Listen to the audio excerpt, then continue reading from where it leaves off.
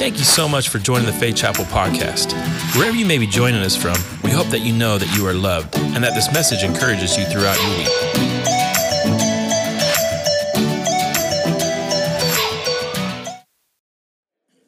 I want to start today's message by asking you a question. I want to ask everybody this question. What comes to mind when you hear this word? Are you ready? This word. What comes to mind when you hear the word generosity?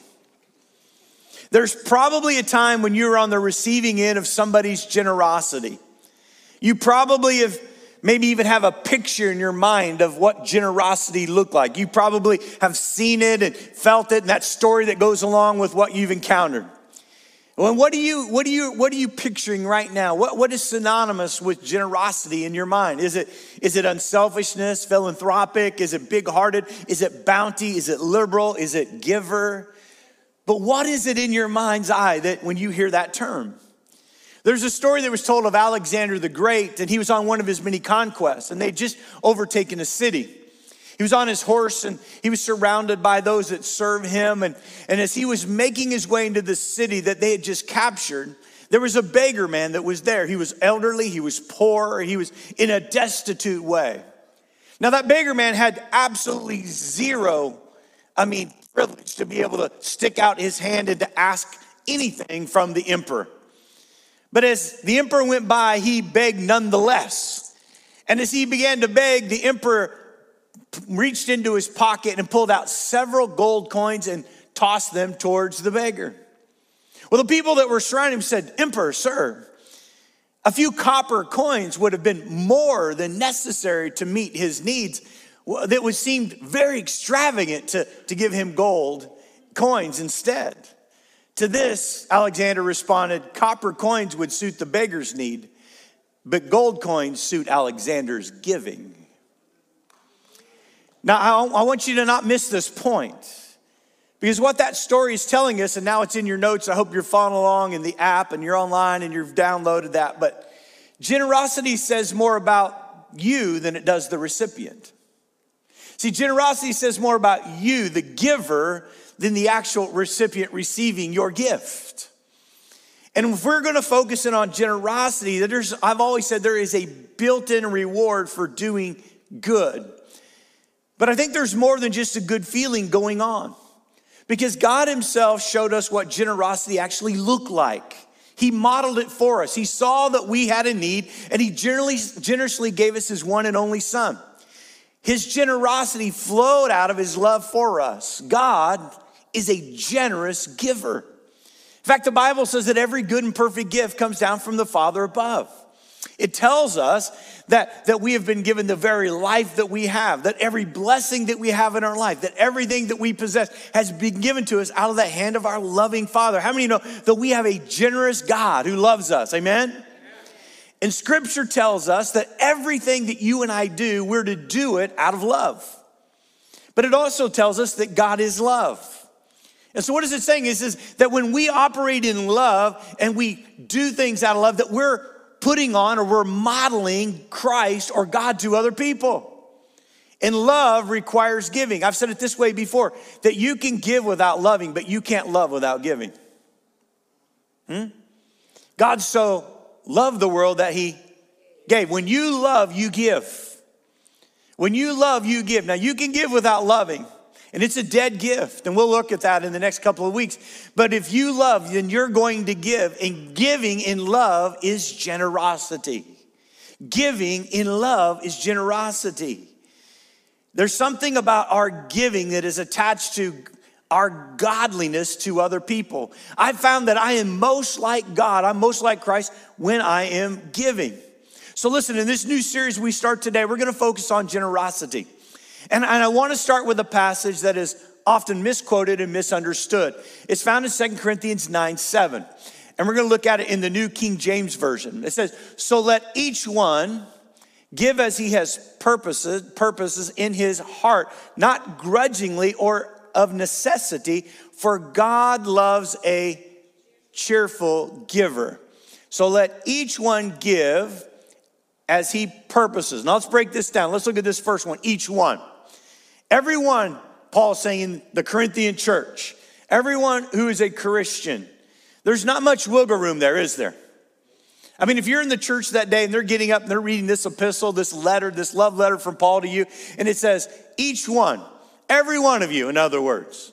So every one of you that calls this your church home, every one of you that is a believer, in other words, that means every single one of us, God is talking to all of us. Can we disagree to that this morning, that God's talking to every single person that's a Christian today? Can we say yes to that? Amen, all right? So each one of us, now let's go on to the next one. So each one of us gives as he purposes in his heart.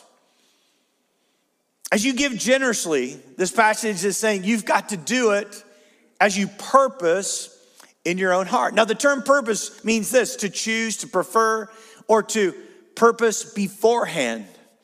He's saying that if you're going to give, just choose to do that beforehand from your heart.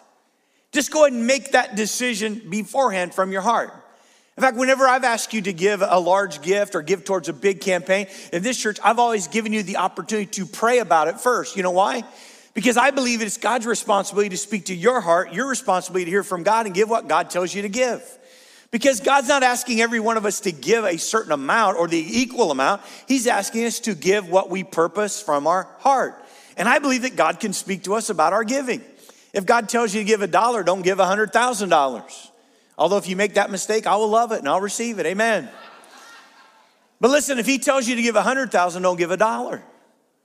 Because see, it's as we purpose in our own heart. See, this passage evokes the heart because he wants us to take note of the motive behind our giving. What's the motive behind our being generous? Our generosity comes from the heart because our motive has to come from a motive that pleases God. See, as a Christian, our heart should belong to God. And so God, here's my heart. Here's my motive in this matter. You judge all things. You run to and fro the earth looking to his heart who's made perfect towards you. I'm surrendering and I'm giving you my heart in all matters. And I want to be able to be generous, God, with my life. It might be a good time to say this. This is not just about giving of money. Come on. See, I found that people are funny about money. That's why it's so quiet today.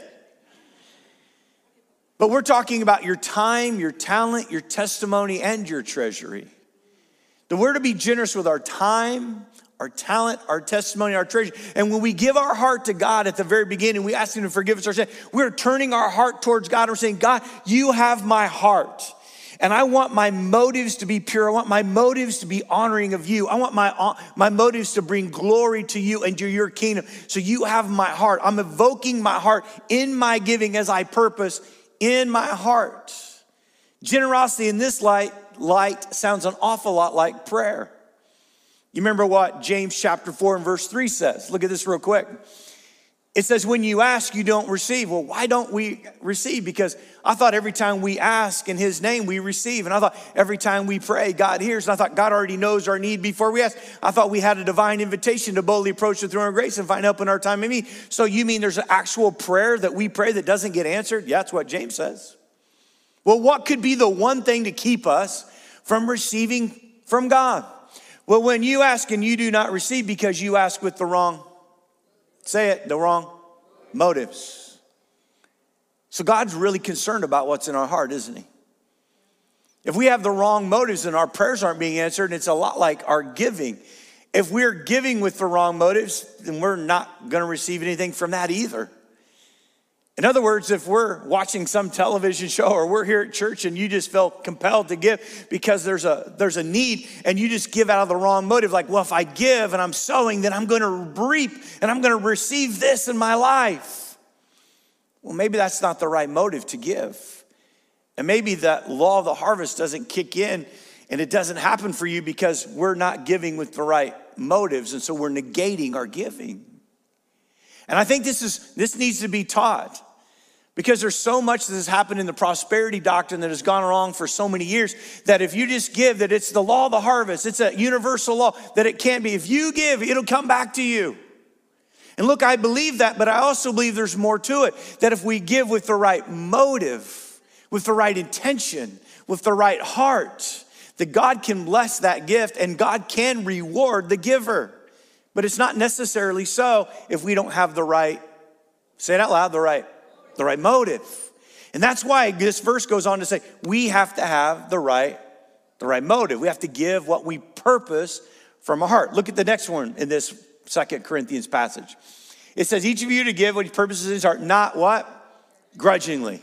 Now this suggests that the person might have been compelled into giving, meaning they're grudgingly going, okay, right? Like I'll give.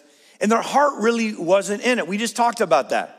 But this term also carries the suggestion in the Greek that maybe they were giving out of sorrow or deep distress or out of a feeling of loss. Like, well, I'm losing something in my giving. I take out my wallet and I'm losing out. I'm not going to be able to do this because I'm giving here. God says, don't do that. I mean, unless God's in it, don't do that, because then you've not purposed it in your heart. You're not giving it the right motives. In fact, you're giving grudgingly, which is exactly against what this passage is telling us to do. Don't give out of that. And it says, don't give out of grudgingly, or look at the next one, or of necessity. Of necessity, the idea here is that you're feeling obligated to give because of urgency or a need that is present before you. It's the, I kind of have to give. Anybody ever felt that way? I have.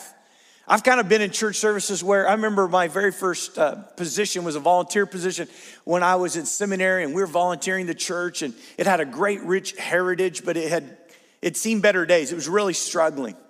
And I remember on the last Sunday of the month, if they couldn't make the mortgage payment, the pastor would come up and he'd get an offering slip, and they would tell him, man, we're $3,000 short for making our mortgage, so we're going to sing one more song and pass the hat again. He'd pass the hat, and they'd count it. Well, we'd sing another song, and they'd come back and say, well, we just need $750 more to make the mortgage payment tomorrow. And I'm like, man, I'm giving out of necessity. But I'm not saying my heart was in it. I mean, I wasn't like, yes, let's keep the church going.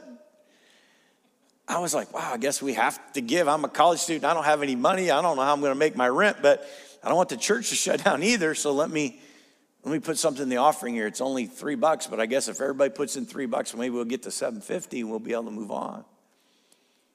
Paul's saying that's no way to give. He said that's not purposed in your heart. That's not how God wants you to give.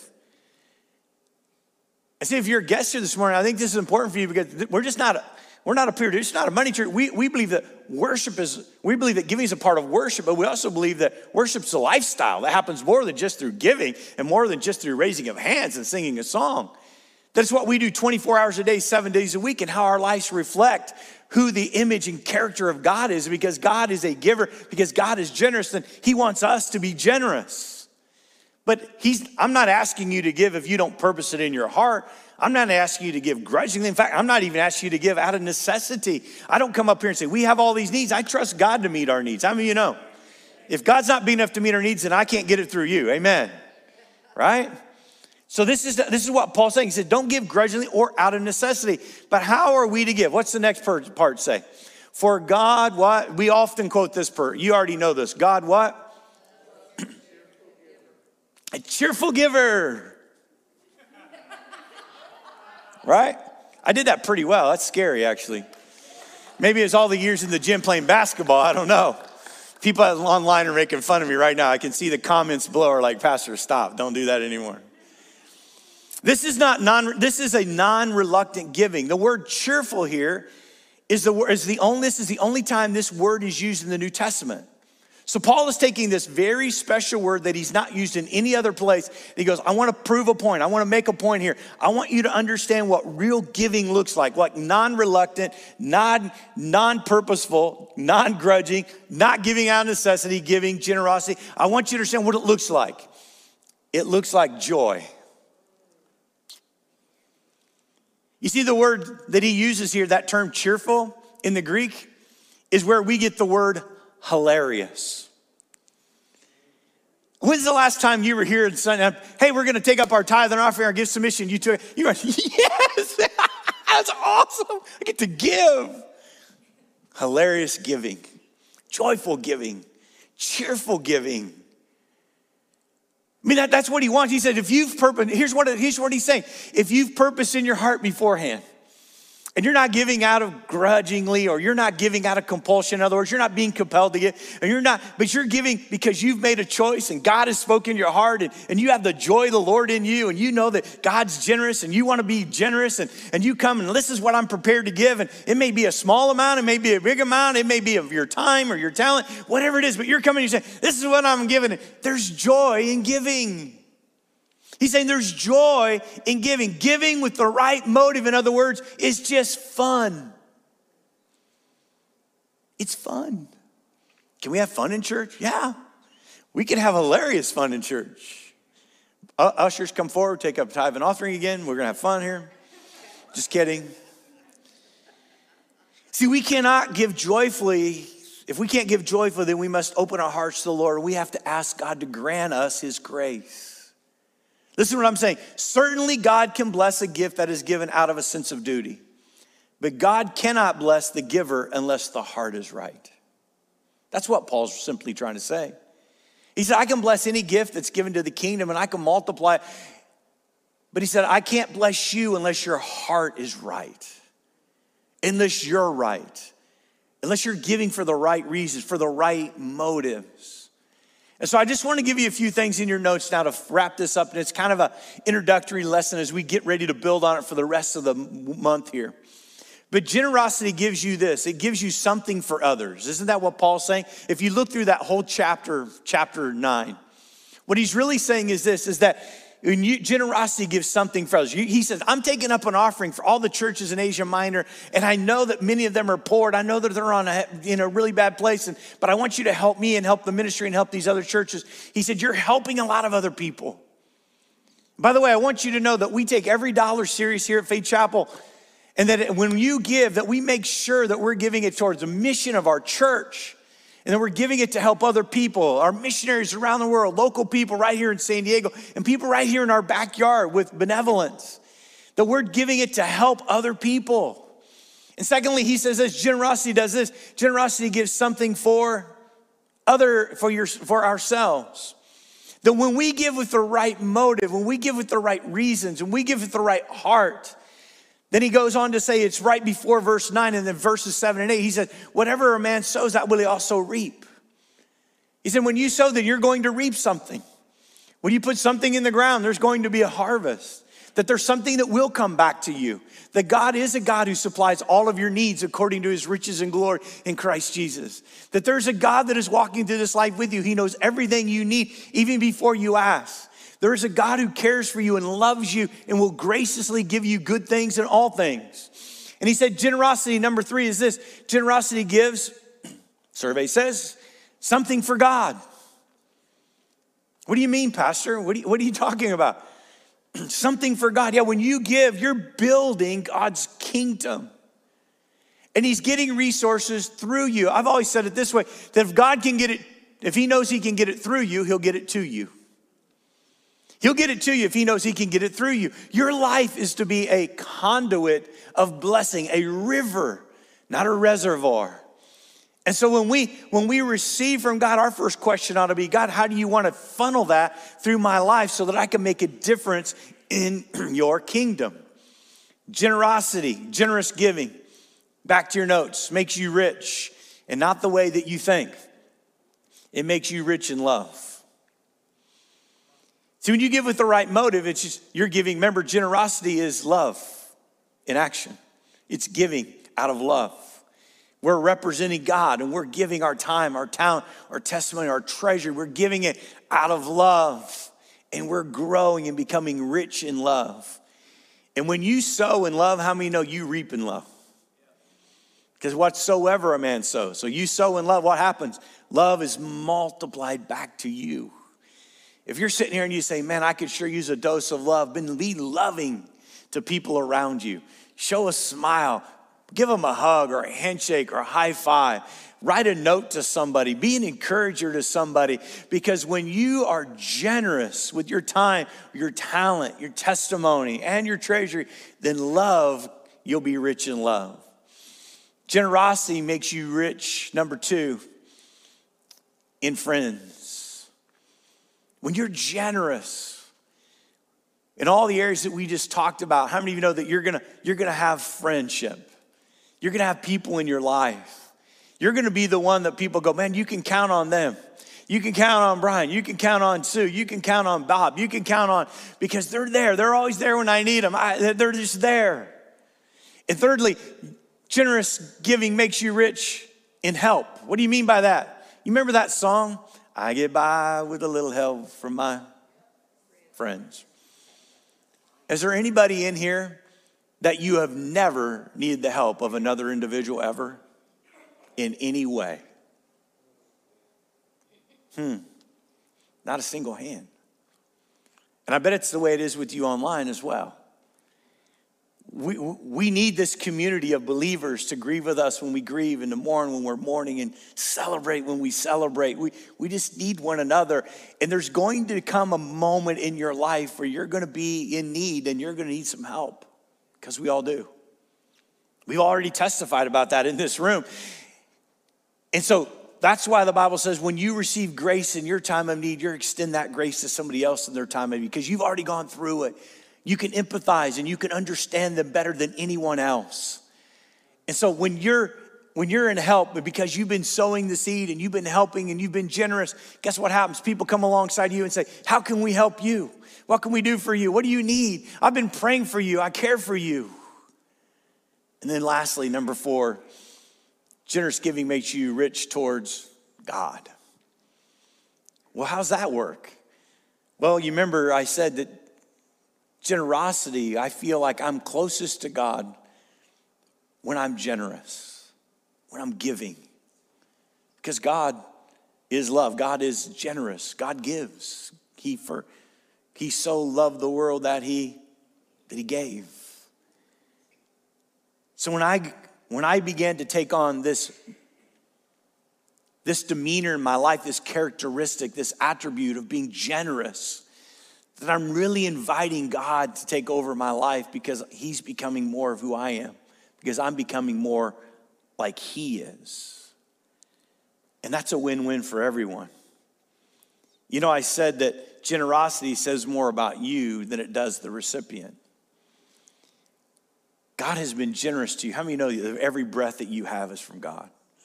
That the life that you have is from God. That your gifts, your talents, and your abilities, you might say, hey, I'm a self-made man. No, you're not.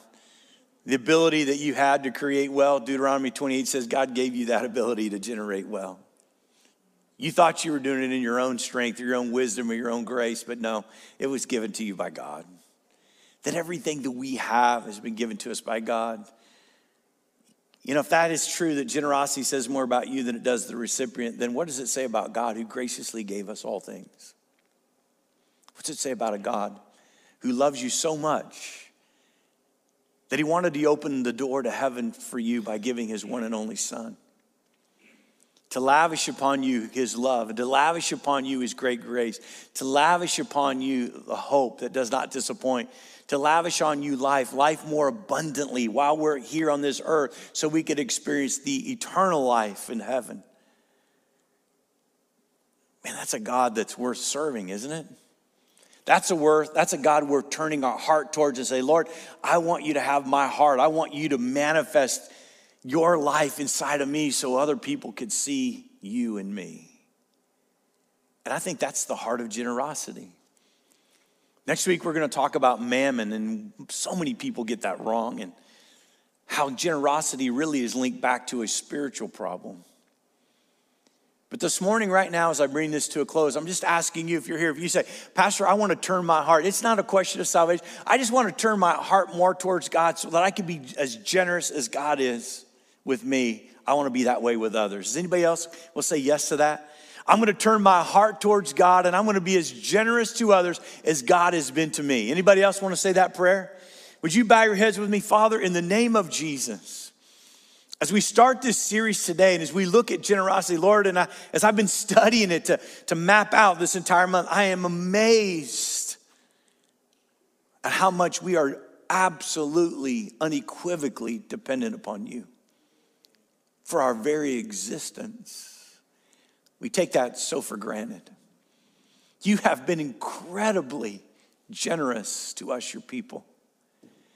You've been incredibly generous even to those that that don't even recognize you. For you said the rain falls upon the just and the unjust. Lord, your nature is to be generous, to bless. Lord, help us in this moment right now to just, as we start this month, to turn our hearts more towards you, that our heart could be a reflection of who you are, that we could be generous in our time, our talent, our testimony, yes, even our treasury. We want to live a life of honor, a life that honors you, a life that's a reflection, a true reflection of who you are, and you are generous.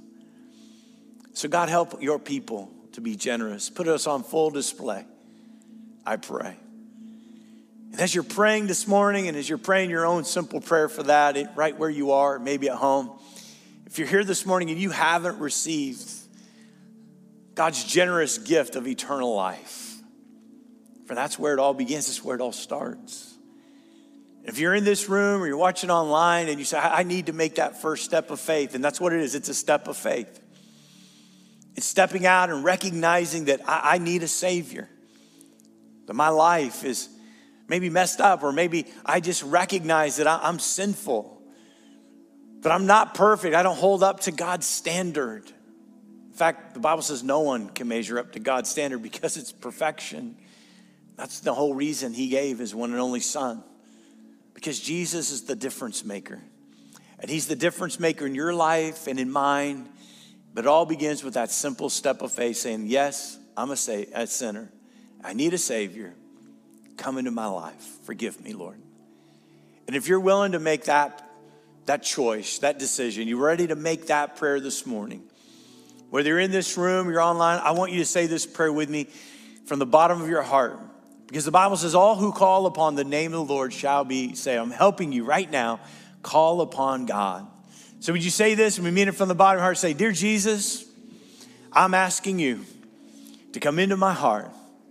I choose to make you my Lord and my Savior.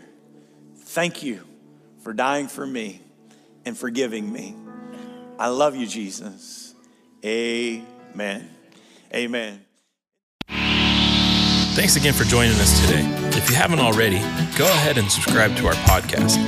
If you'd like to further connect with us here at Faith Chapel, visit us online at faithchapelsd.com or any social media platform at Faith Chapel SD. See you real soon.